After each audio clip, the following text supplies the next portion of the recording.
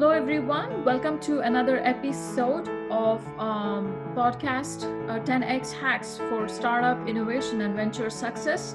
We are here today with a very interesting and prolific innovator, Shashi Jain. And I say this because he has been featured for his work in helping the frontline workers with 3D printed equipment, protective equipment and gear. So, associate entrepreneur in residence at Intel and also innovation manager at Intel. He has a huge body of work helping the youth entrepreneurs. He is an advisory board member with Innovation Leader Forum. He's also a faculty member and he's a serial entrepreneur. He specifically takes interest in helping the youth gel with the innovation ecosystem. So, without further ado, welcome, Shashi. Hi, Welcome thanks to for the having podcast. me. So I met Shashi at a conference, the Youth Entrepreneurship Conference, and he gave an amazing talk about what they're doing at Intel here in innovation. And Shashi, would you like to start by telling a little bit about yourself and your work at Intel? Yeah, certainly. So, as you mentioned, I have two roles at Intel. My day job is as a strategic innovation manager, and I'm in the client computing group. So it's the oldest business inside of Intel. It's the desktop and workstations. Um, uh, it's a very well understood business. So being an innovator there is a really interesting role. We're looking at ways of uh, improving what we have, yes, but also even thinking about disrupting what we have. Incremental innovation as well as wide innovation. So you can roughly think of what I'm doing as taking Intel products and putting them in places they were never meant to go, and kind of seeing what happens. Um, so I am actually that's my day job. I'm actually on a temporary assignment in the Intel Emerging Growth Incubator, which takes employee ideas and turns them into small startups inside of Intel. And there, I'm an associate entrepreneur in residence, which means that I'm sitting with the team and helping shepherd them through the process of, working as a startup. And because these are Intel employees, and sometimes they have startup experience, sometimes they don't. And so I'm applying my knowledge and my skill set to help them along their journey. So, Shashi, I do see that you have startup experience outside of Intel as well. And how does that, as in you're a consultant advisor for the startup forums and you remember board of directors for ChickTech, and how does it differ working with an entrepreneur outside Intel and inside Intel? What is the difference in your strategy to guide them? How does that differ? Yeah, that's a great question. I've always felt like I've had one foot inside the corporation and one foot outside the corporation. I've had my own startups and small businesses. Some in uh, image tagging and retail, some in 3D printing, some in manufacturing. Actually, had done quite a bit with cosmetics at some point in my career. Um, but for the past 10 years or so, I've been a early stage startup entrepreneur, and I continue doing that in my day job at Intel. And then internally, this new role has afforded me to work with entrepreneurs. So the differences are actually not as great as you might think. The outside startups they're not beholden to the rules of Intel.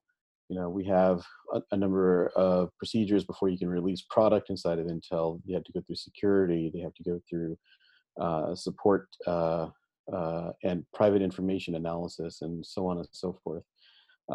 With an external startup, you can be scrappier. You could release things, and as they say, release things and apologize later if they're not quite right.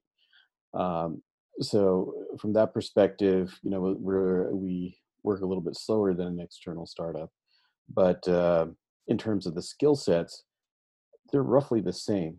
Uh, where there's this kind of maybe like a myth that startup founders are these mythical people who have, these crazy skill sets that can work, 27 hours a day, that have these expansive networks. But a lot of the startups I work with are ex-corporate people. They are like people like from Intel. They just have decided to invest in themselves and have gone outside the corporation. Um, Not everyone can do that for various reasons. If you have kids in college, but you have an Yeah. amazing idea, then being an entrepreneur is actually a pretty good path. Mm. Uh, so you just have to know how to navigate that. So part of my role in there is helping them navigate the corporation as an entrepreneur. When to push the rules, um, when to use the process and the brand to help you, and things like that. Externally, I mentor some TechStars entrepreneurs and some other incubators and accelerators, and really it's helping them find the gaps in what they're doing, because oftentimes they are deep domain experts by the time I get to them in their area, and they're too close to the problem. So we go over from an outsider's perspective, and sometimes they're able to find ways to shore up what they're doing. So it's more like it's less about skills building than it is about just advising and providing a experienced perspective. Awesome. There are a couple of things which crossed my mind as you were describing the difference here, and how it's a great way for a youth, a fresh grad, to take this route of entrepreneurship. Now, you mentioned in your talk about interviewing customers. Before you launch a product, you talked about the example from the Lean Canvas, Ash Maurya's template for customer interviews, for customer inquiries. Do you use those in helping first-time on entrepreneurs in navigating their product market fit journey? Is this some kind of template you use as groom them and make them ready for the market? Yeah, absolutely. For those of you who are listening, the talk where I met Vida was at the iStart Valley conference, and it was a presentation that I gave internally at Intel. I just brought it outside and did the same thing for the students. Uh, it's what I recommend to any entrepreneur is get out of the walls of the building, Steve Blank style. There are no data inside of these walls, and find your customer and talk to them. So I teach this skill by having them do customer interviews, having them do Ash Maurya's leaner canvas, the triage canvas, if you will, Right. Mm-hmm. inside of Intel. So we'll sit down. There's like a half-day long class that I do where they can sit down and take their idea, take it apart, and break it into a series of assumptions, and then we build the questions that they would like to ask and to validate hypotheses. And oftentimes they'll say, okay, we'll get right on it tomorrow. We'll do a survey. And I'm like, no, no, no, none of that. What we're going to do is you're going to take your questions and you're going to query each other. You're going to help each other. So 3 rounds of helping each other and interviewing each other. And then I set them out to go into the Intel cafe and find their customer or and break the ice and actually talk to people. And I find that that is the hardest part for people. So they Mm-hmm. say they will be able to do it, but when it comes time to actually be faced with it, it's very difficult. But that's a key skill to be able to break the ice and talk about things that you may be sensitive about. People are very close; they hold their ideas close, and they don't want necessarily to have their to hear negative feedback. But that's the part that we help them with. Awesome. I wish I had this, guidance when I did my first book. I went all out with my first book, and then I had I was a motivational speaker, and my audience were giving me good feedback, and I just depended on the good feedback. I didn't go and talk to people who would beat my idea up and break down the assumptions for me. So I was investing in the marketing campaign, but how well it was justified. Were there lead conversions? These were the things nobody told me. I had to figure it out the hard way, and I see the value you bring in here. Now this leads me to the next question. I'm very excited about this article which came about Intel's work in 3D printing for the PPE for the corona outbreak. You're helping the frontline workers with masks. You 3D printed them.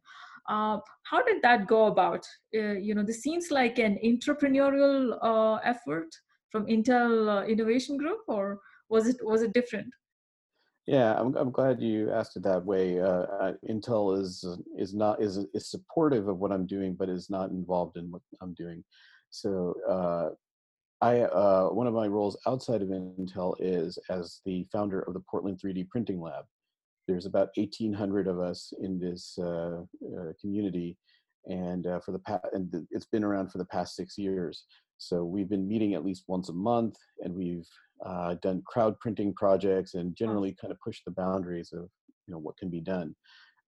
It's an amazing community, and maybe in mid-March when we realized that things were getting really really bad for our hospital workers, we decided as a group that we had to do something.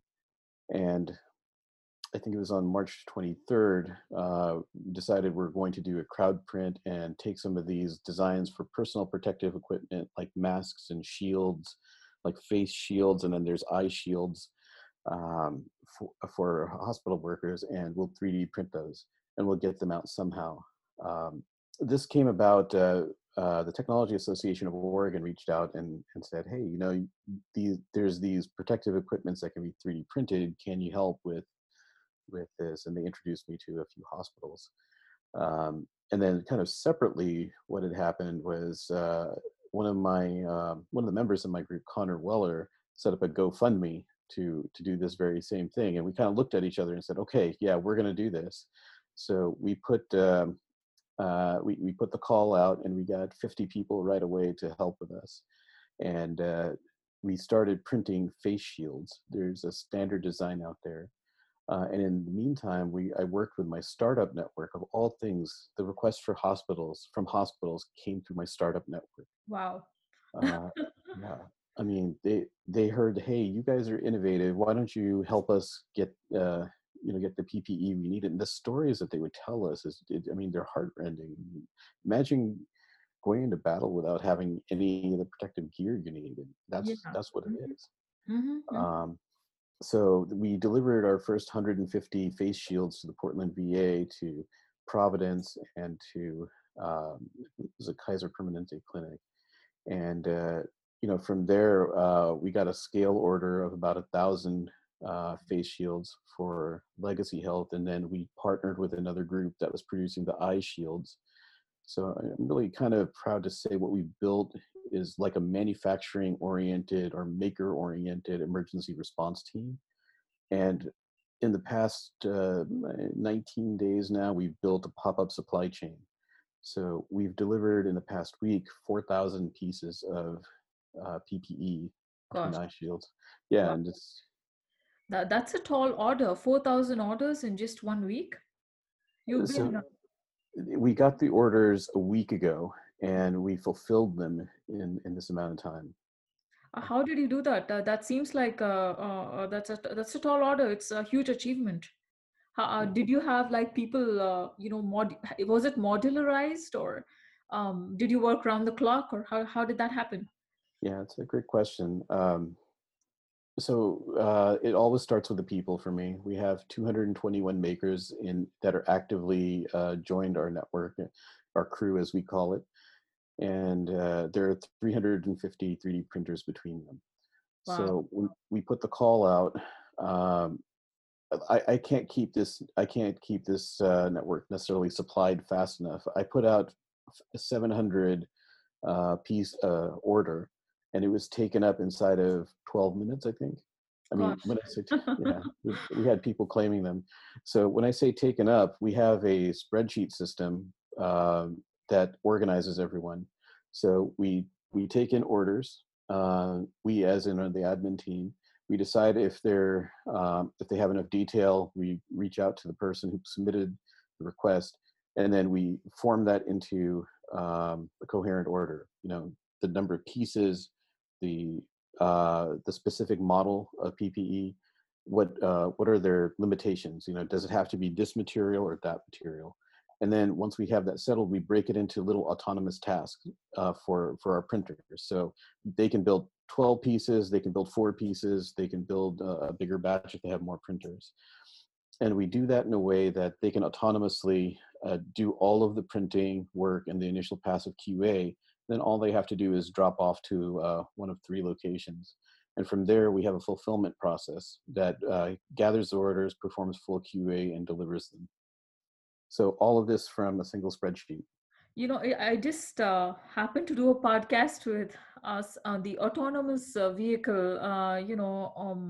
He's more in the R&D, as well as he's in the risk management. He is envisioning a pipeline of, a pop-up supply chain and a modular supply chain like this. And here you are, you've realized this. This is just amazing. He's thinking about this. They are into autonomous car vehicle manufacturing.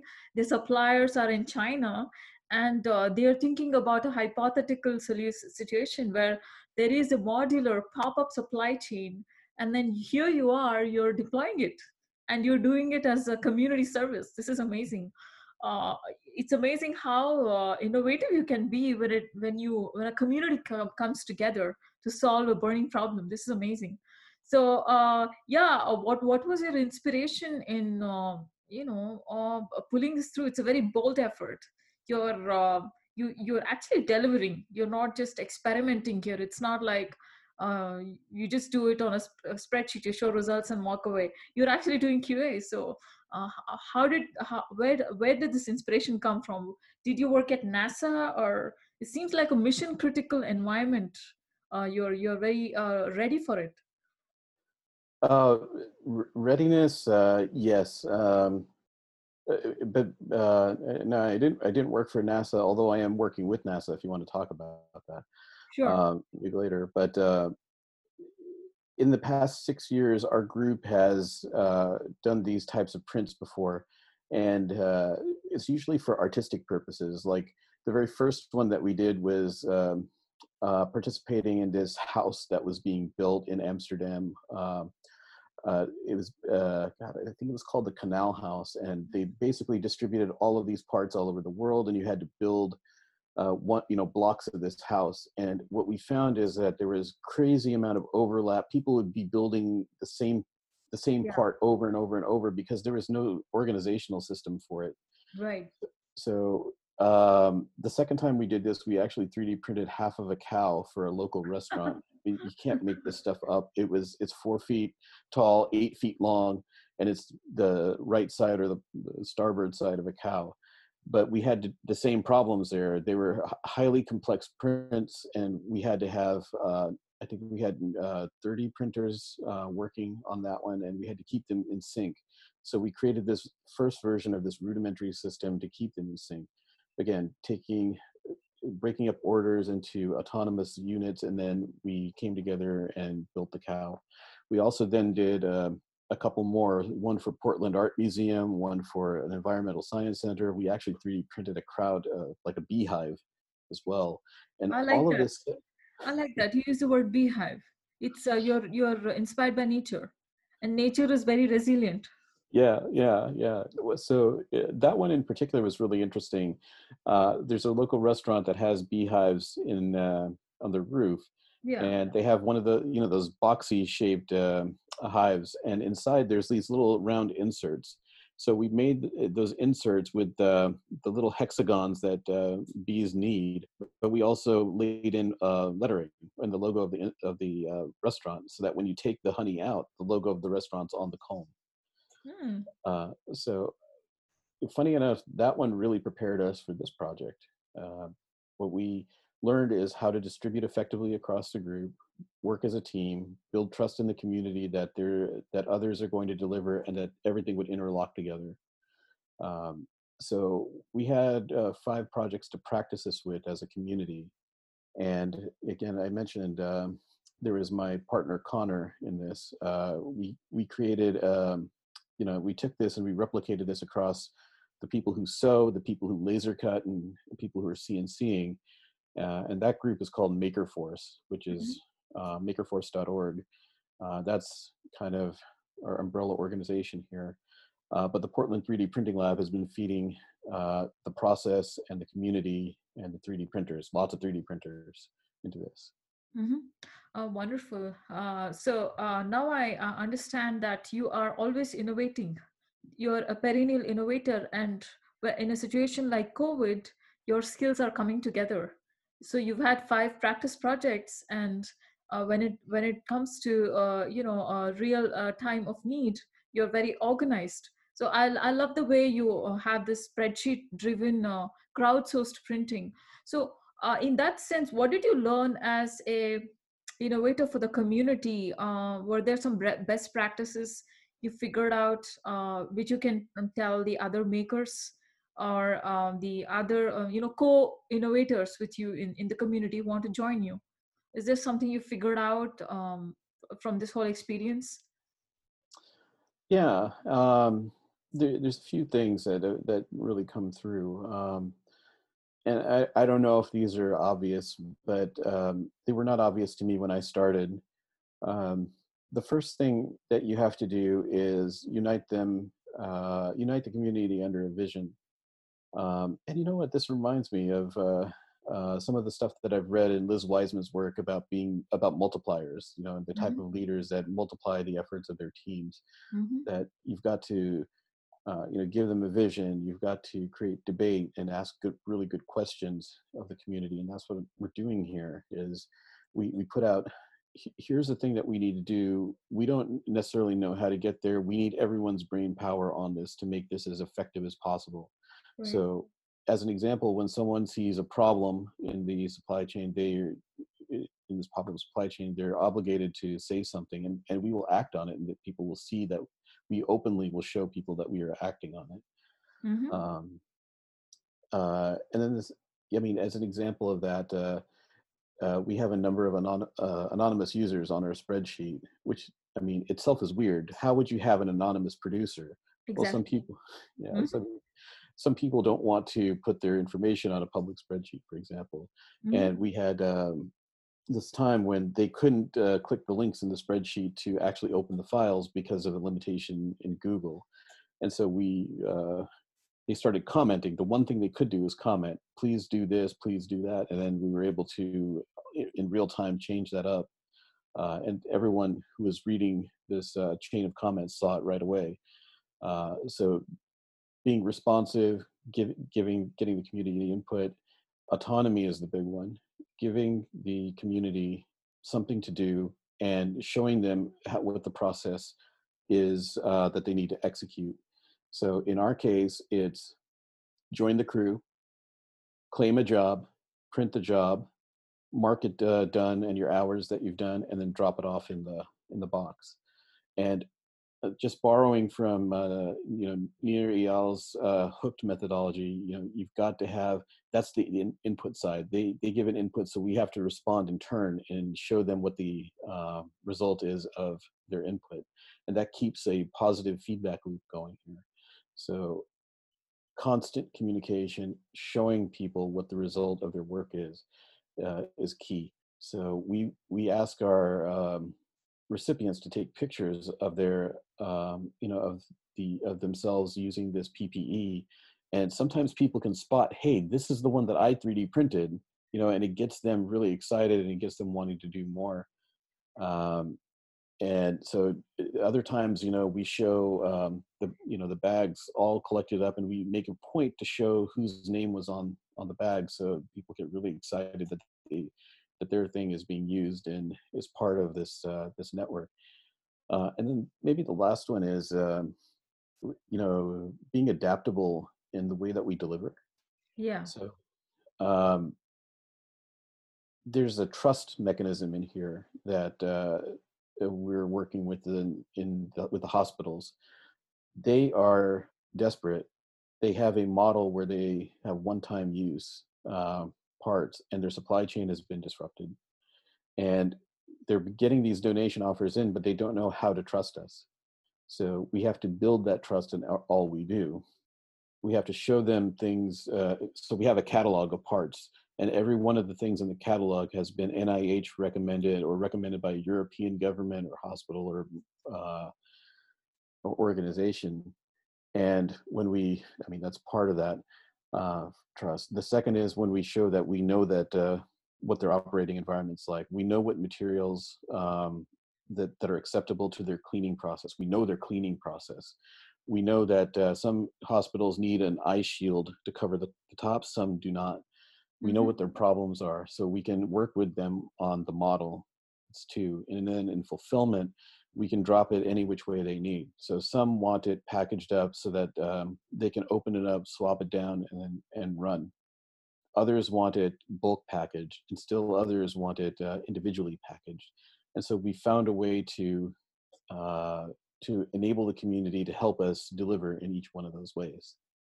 And I got to say, we couldn't have done this without this one partner. It's called Brainwave Computers. It's Mm-hmm. actually a PC shop that's open now because everyone's using Zoom and needs computer hardware, and they've converted the front of their shop into a triage area for us.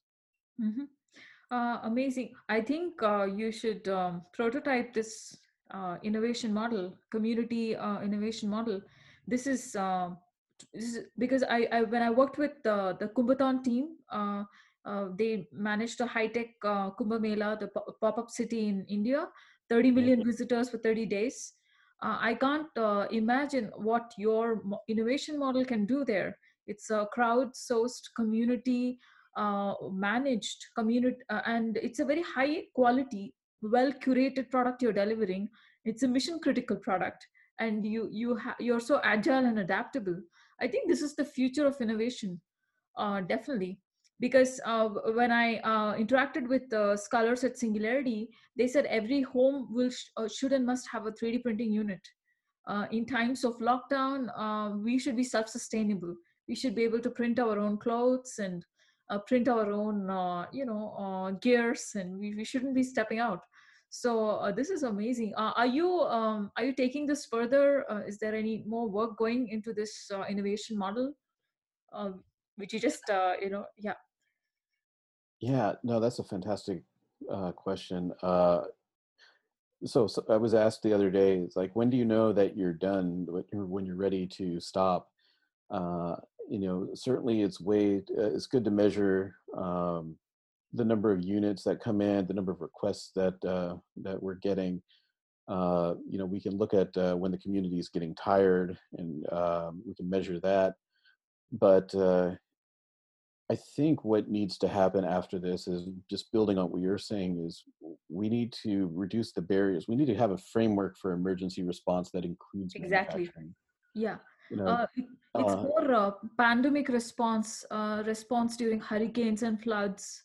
yeah, This is going to be priceless what you're doing. yeah, and I'm hoping that and I'm seeing this now in other parallel initiatives that the governments are seeing that they have to be innovative themselves in the way that they accept gear that's 3D printed or manufactured, and they have to reduce barriers during crisis time. So maybe when we're done with the manufacturing part, there'll be a time where we go and influence policy as well. Exactly. Yeah, yeah. Well, I had a couple of follow-up questions, about your thoughts on B School. Now that you just delivered a very successful community emergency response, and you work with students and fresh grads at Intel, and what do you think about B School? What are your thoughts about? I know you recommended Anir Eyal, and you recommend templates from Ash Maurya, and you mentioned a couple of other speakers. But what's missing in our B School? Why isn't B School making us ready for all this? The practical problems in life. What's missing there? Yeah, I had a long conversation about this with one of my professors. So I'm a Babson College grad, and I did a distance learning MBA that it was actually made for Intel executives at one point. Uh, but the skills that I use from there and the skills that I teach from there are all around the ideation process and the thought of, how do you turn an idea into something that other people can understand? Exactly. So, Mm-hmm. certainly, the communication, the communication techniques and the negotiation techniques I got from B school were absolutely valuable. But what I see is that there's a relentless focus on delivering shareholder value, uh, Mm. and it leads to short-term thinking. What are the um, it optimizes the B school grads to work inside of corporations that are working in a tightly optimized in a tightly optimized business. A lot of times, the startups I work with don't have MBAs on their teams. They have Yeah. inventors on their Yeah. teams, Mm-hmm. and they bring in MBAs when they want to scale up, when they want to take in money, because those people have some sort of discipline, I guess, that can be relied on. So, um, why aren't these things taught in B school? I'm not sure. No, but Uh, I like your answer. I have never been disappointed by a business school graduate who's gone to a good business school. They're excellent communicators, and they know how to do due diligence when they walk into a negotiation. They have great pitching skills. So there's some credit to B schools there. But with startups, I don't know how far the B school skills take you there. Uh, B school skills teach you how to work inside of a framework that's pretty well understood. When there is no framework and you're building it yourself, then you have to be personally resilient to build those systems. There's plenty of people who have MBAs who've made amazing startups. In my own cohort, there's a few people who've created startups, and in the cohorts before and after me, I know several people um, who did as well. Um, but in terms of addressing these crazily emergent things like the COVID crisis, what I see my colleagues doing is applying their skill towards more systematic or systemic point of view. Like they're looking at, well, how do we reduce the barriers to getting the actual PPE that's in the supply chain into the hands of the hospital faster, so it's more optimization as yeah. opposed to disruption or looking at complementary uh, things. Whereas I'm just smiling because one of my we have an extended team here because our ops guy is from the startup community. He's a TechStars graduate, and he's brought in startup discipline, and we're moving a mile a minute here. I thought I was moving fast, and he's introduced just a whole different discipline here, and that kind of energy is needed, and the ability to work comfortably inside of that with some great uncertainty is something they don't teach you. You have to learn it by Okay. doing it. Hmm. So B schools do help in optimizing, within existing frameworks. That's the plus point, right? That's what they Hmm. teach us. So, which is a great skill to have, because when you are a first-time entrepreneur or you're guiding the youth, you need some, stepping stones to stand on and then navigate this journey. So, I guess that's where it all comes in handy. Yeah, but I mean, look at our crisis situation now. Uh, there is nothing to optimize. It's all shut down. You know. Okay. Yeah. So when everything is shut down, when the supply chain is shut down, how do you bridge the gap? And that's I suppose where we came in is and now that you've got me saying this, it got philosophically our team decided that we're going to exist to fill the gap until the supply chain can come on board and take over. We're not going to scale to 100,000 units. We're not going to work as the hospitals work today, which is to take really good, high quality material, use it once, and then throw it out. We make material that's highly reusable, and it's meant to bridge this gap. But we're also there to get the hospitals thinking differently as well about their supply chain, about what can be done, about what's the art of the possible not only creating this product, but in how they can optimize the doctor's experience, the patient's experience. Maybe optimize is not the right word. How can they think differently about the doctor's and patient's experience? How can they deliver something similar? Yeah. That's not the norm. Yeah, I think the FDA process is slowed down medical innovation a lot.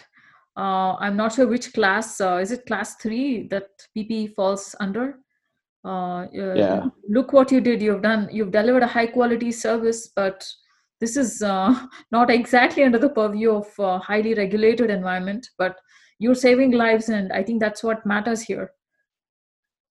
Yeah. We hope that even if we've saved one life, all of this effort will have been worth it. Yes, definitely. Shashi, I wanted to ask you about NASA. You work with NASA because you seem to be very well trained to work in a mission critical environment based on the way you explained how you went about the PPE gear in a modular way. I have seen your presentations which you did for Intel. It's very corporate. It's got all the slides for pitching, customer interviews, and things like that. But this skill is priceless. Was it NASA, or how did you what kind of work do you do with NASA? Gotcha. The mission critical skills, I mean, some of this comes from the discipline that I learned at Intel. Everything that we do is considered mission critical for the customer. So we've got to have a high level of quality, a high standard of execution. So it's one of the things I'm really proud of having learned there is how to execute that way. Sometimes it slows us down, but we can work within that. Now, as an innovation manager, I got the chance to work with NASA through the Frontier Development Lab program. It's a way of applying AI to space exploration problems. So about 3 years ago, we were approached by the Frontier Development Lab to participate as a partner. And what that means is that the Frontier Development Lab is a public-private partnership between NASA, the SETI Institute, and commercial space and AI companies. And what we're trying to do is bring together the best and brightest people to apply modern AI techniques and modern AI frameworks to these big space problems. And in the past 3 years, we've put together a pretty respectable portfolio of and a body of work that is being implemented now. So this is across multiple domains. There's living with our star, which is kind of like working with data coming from the sun. There's all things around the moon and space resources, we call it. These space agencies are literally planning moon missions through 2024, starting in 2024, for a permanent presence on the moon and to mine the moon for resources that'll help us get out to the rest of the solar system. And then there's planetary defense, which, besides being fun to say, is all about mapping asteroids and data from that.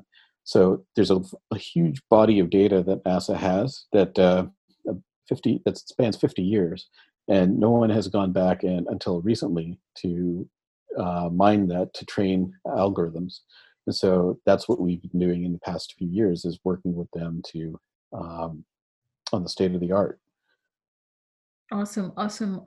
This is data-driven approach is pushing the envelope of human civilization. We are now interplanetary species thanks to data and thanks to AI, and thanks to people like you. You bring in such a wide variety of perspectives, not only about community innovation but also about space missions.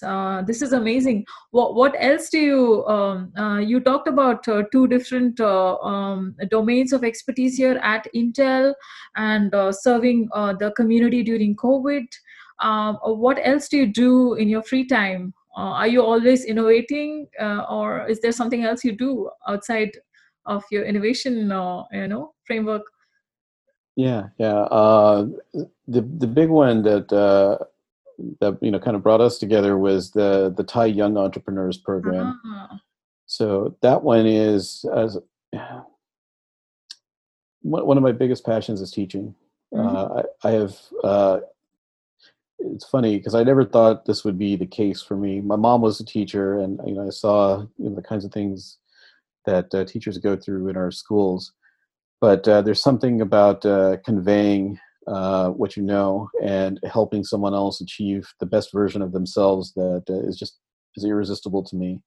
So Thai Young Entrepreneurs is a program that teaches youth entrepreneurship to high school students. Mm-hmm. Um, Thai is a chapter driven organization Mm-hmm. that is by entrepreneurs for entrepreneurs. It's a mentoring organization.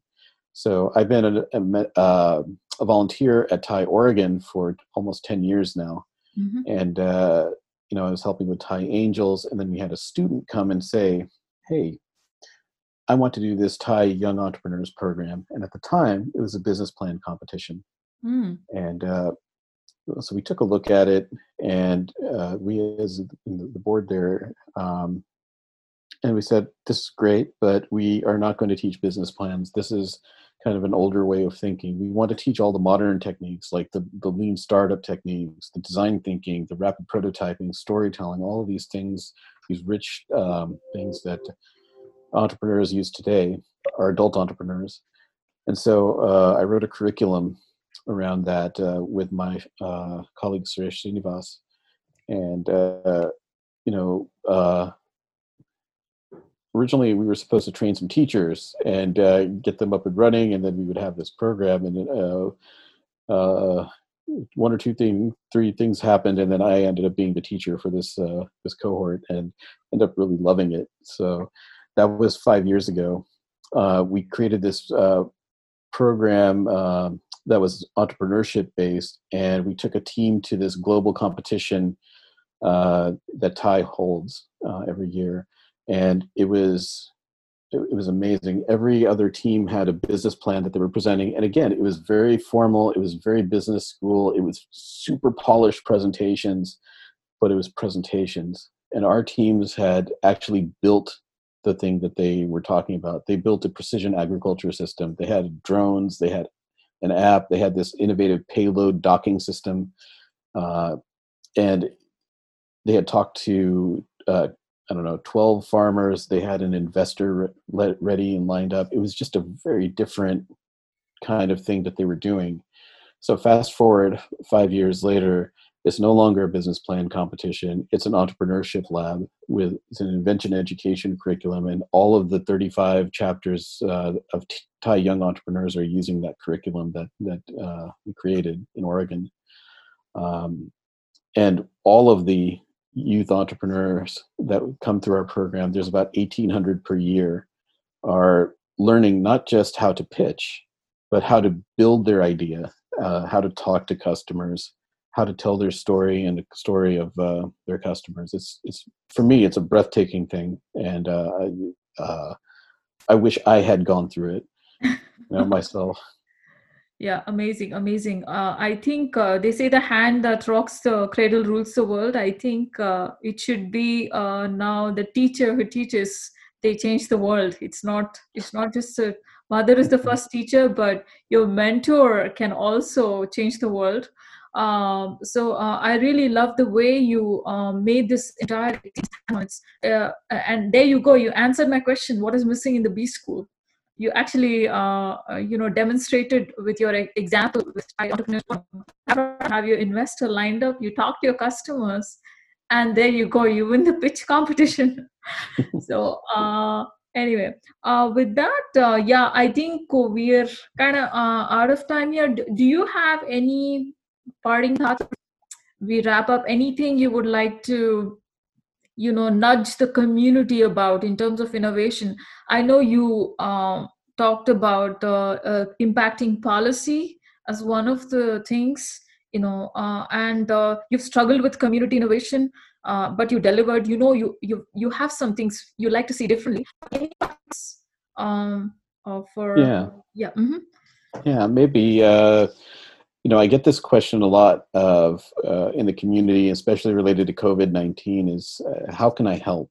You know, uh, the what I almost always ask people is, what skill do you have that you're really proud of?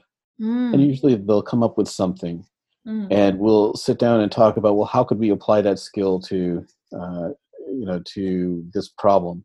So one person was an artist, and she does amazing logos, and we spoke about, well, what, she was super proud of this, and I'm proud of her too. I mean, her work is brilliant. So what can you do with that? And she was stuck. So we were talking and said, well, why don't you explain what we are doing in a pictograph or in an infographic or something like that? Help us do that. And maybe if you can make what we're doing easily explainable, not just to the community, but also to politicians and to policymakers, it'll make them more receptive to what we're doing. So there's always something there. One guy had told me, uh, as a 3D printer, he said his wife had autoimmune disease, and he couldn't do anything except be at home with her and keep her comfortable and keep other people away. He said until we started this project, 3D printing, he had nothing. He didn't feel like he had any control. But he's one of our most prolific 3D printers now. He has something that he can do. So there's always something you can do. You just have to apply a little bit of creativity. Say yes a little bit more than you say no to your ideas. And to the so that's on the community side. And to the innovators at corporations, I will tell them two things. Number one is, you've got to learn how to talk to customers. It doesn't matter what your skill is, if you're technical or if you're design or if you're biz dev oriented. And even if you're biz dev oriented, you probably don't know how to talk to customers. You probably know how to talk at customers. mm, Uh, there's a big difference. You've got to understand what people are experiencing, and turn that into what you hear into pain points, and pain points then into ideas and concepts that solve that pain point, not necessarily your idea. And the second thing I want to tell them is, never ask for permission to innovate. Just go do it. And if you need permission to innovate, I'm giving it to you right now. No, I really liked both of your what you call takeaways. One is, it's very important for us to know what we're good at, and then we know when and where to contribute. Most people don't know that. And the second thing is, yeah, we don't need permission to innovate. Say yes to ourselves. This is amazing. I think this was a really prolific podcast. You've been there, done that. You talk from experience, and I'm so thrilled that we did this podcast. I learned a lot myself, and I'll make sure that this podcast reaches a lot of people.